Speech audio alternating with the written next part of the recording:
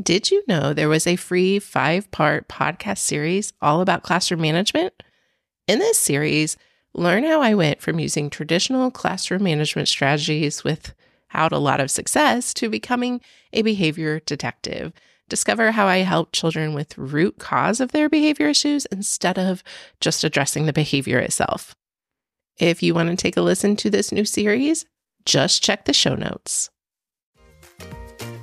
You're listening to the Lovely Preschool Teachers Podcast, the podcast for quick, actionable ideas and tips to help you up your confidence and joy in educating little learners. I'm your host, Ashley Rives. Let's get to the show.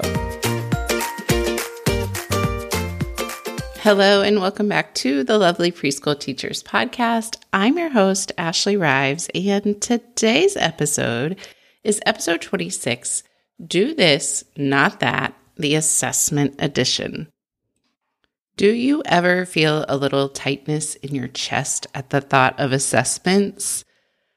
I get to, because giving assessments is time-consuming, and collecting all that data can be messy, and then you've got to figure out how to even use the results that you collected.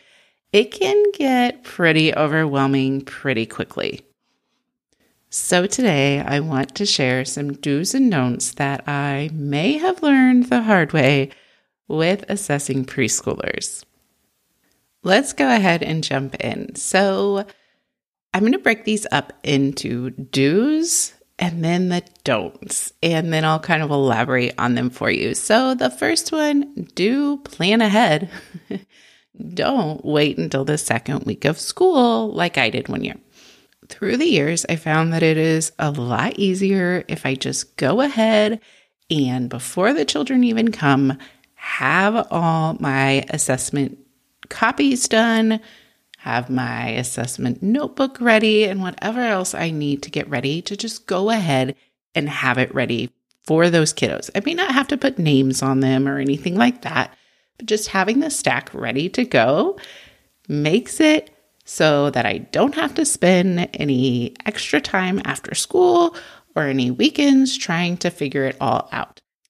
I've found that this really helps me feel more prepared, because when I didn't do it, it left me feeling like off, and it left me going, oh no, like now I have to go make all those copies and I have to get all this ready, and man, I wish I just had this ready to go so that I could just jump right into it. So first, do plan ahead. Don't wait if you can, because when you are starting the year preschool, you're getting all the things ready and there's a lot of great excitement and you've got great energy.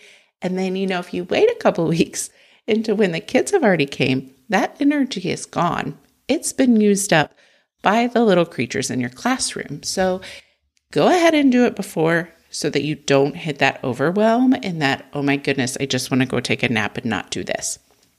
Next up, do be intentional. Don't wing it. Winging it used to be my forte, and sometimes if I'm not careful, I slide right back into that. Don't just create assessments or, assess for these goals because they seem like what a preschool teacher should be doing. Be intentional. Ask yourself, why am I assessing this? Is this really something that they need to be assessed on? Because what is the purpose of assessment? It's to give us information so that we can help guide them and guide their learning.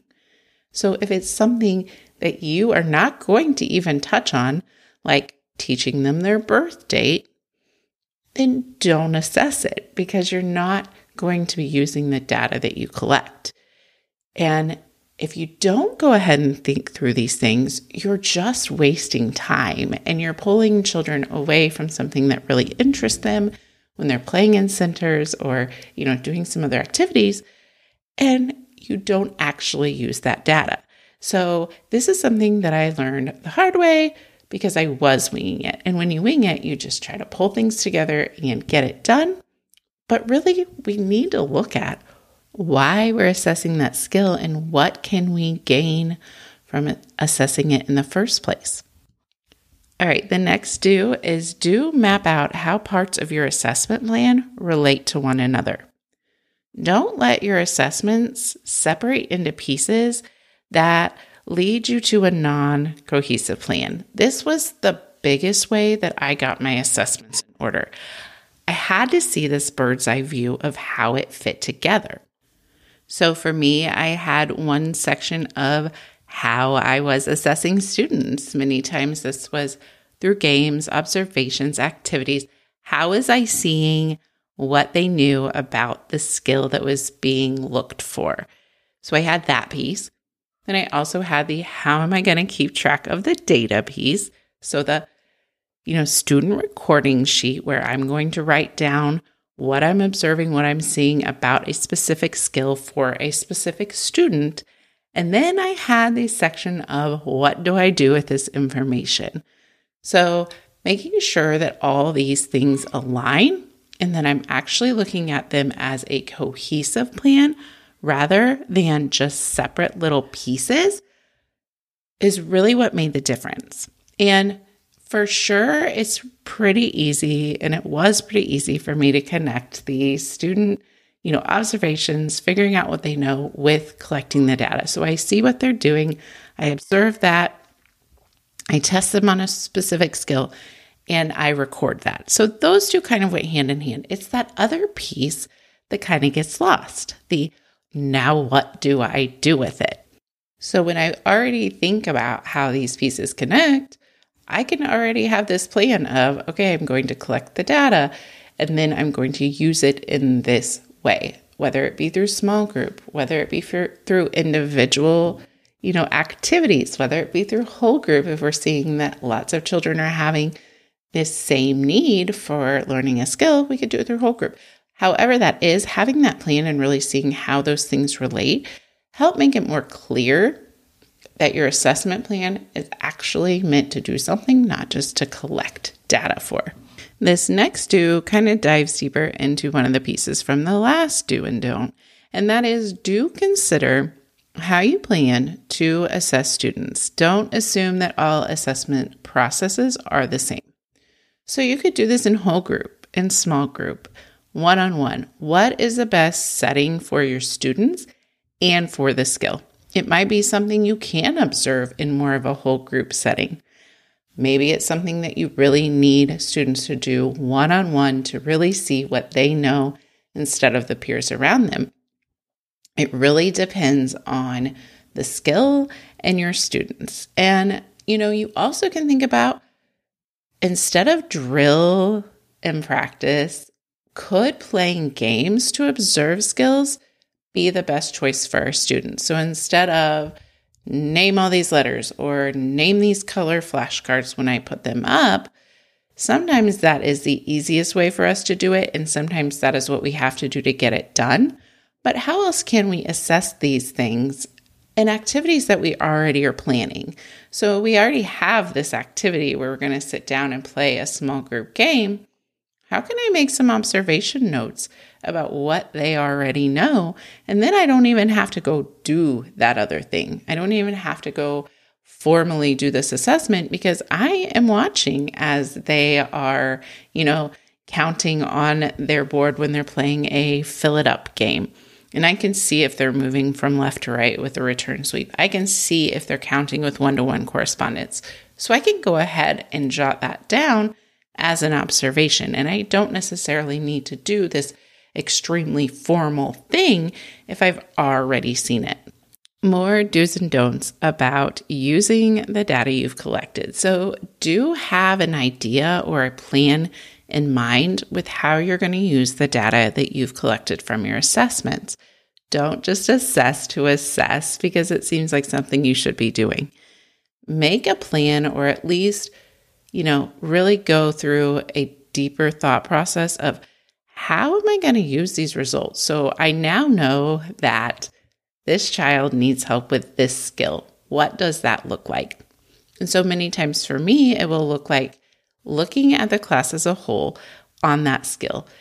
Is this a skill that a lot of friends are needing extra support in? If yes, then I'm taking it to more whole group activities.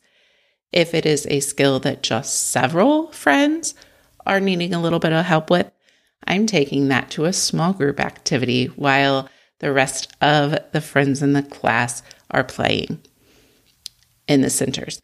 Or is this really kind of just one child needing this help and not really anyone else? So this is where I can sit down with them individually. I can reach out to parents. I can have them try to help and give them ideas and ways to help with this skill as well.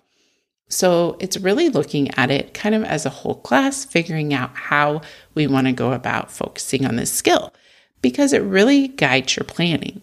If you see from your assessments that all your children in your class, or most of your children in your class, the majority, know their shapes and can name them, this may not be something that you want to focus on for a circle time activity or a circle time game, because it's something that they already get. Now, I'm not saying that going back and reviewing it would not be great, but it may not be your central focus. So you can't just say, the first month of school, we're going to work on shapes at circle time and it's all going to be about shapes, because they may not need that. And you could be doing something else with that time. So really think about how I want to use these results that I'm collecting in a way that helps drive more learning. The last do and don't is do take into consideration how you want to report the assessment results.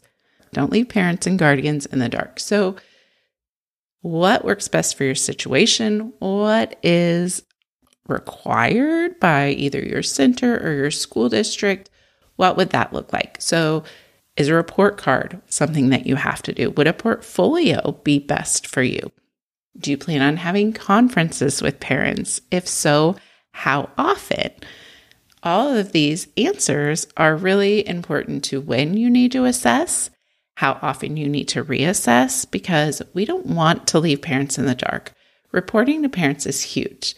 Many parents are concerned with kindergarten readiness, and so it's important for us to show them where their child is and show them where they can help along the way, not partner with us to really help move those kiddos forward in learning.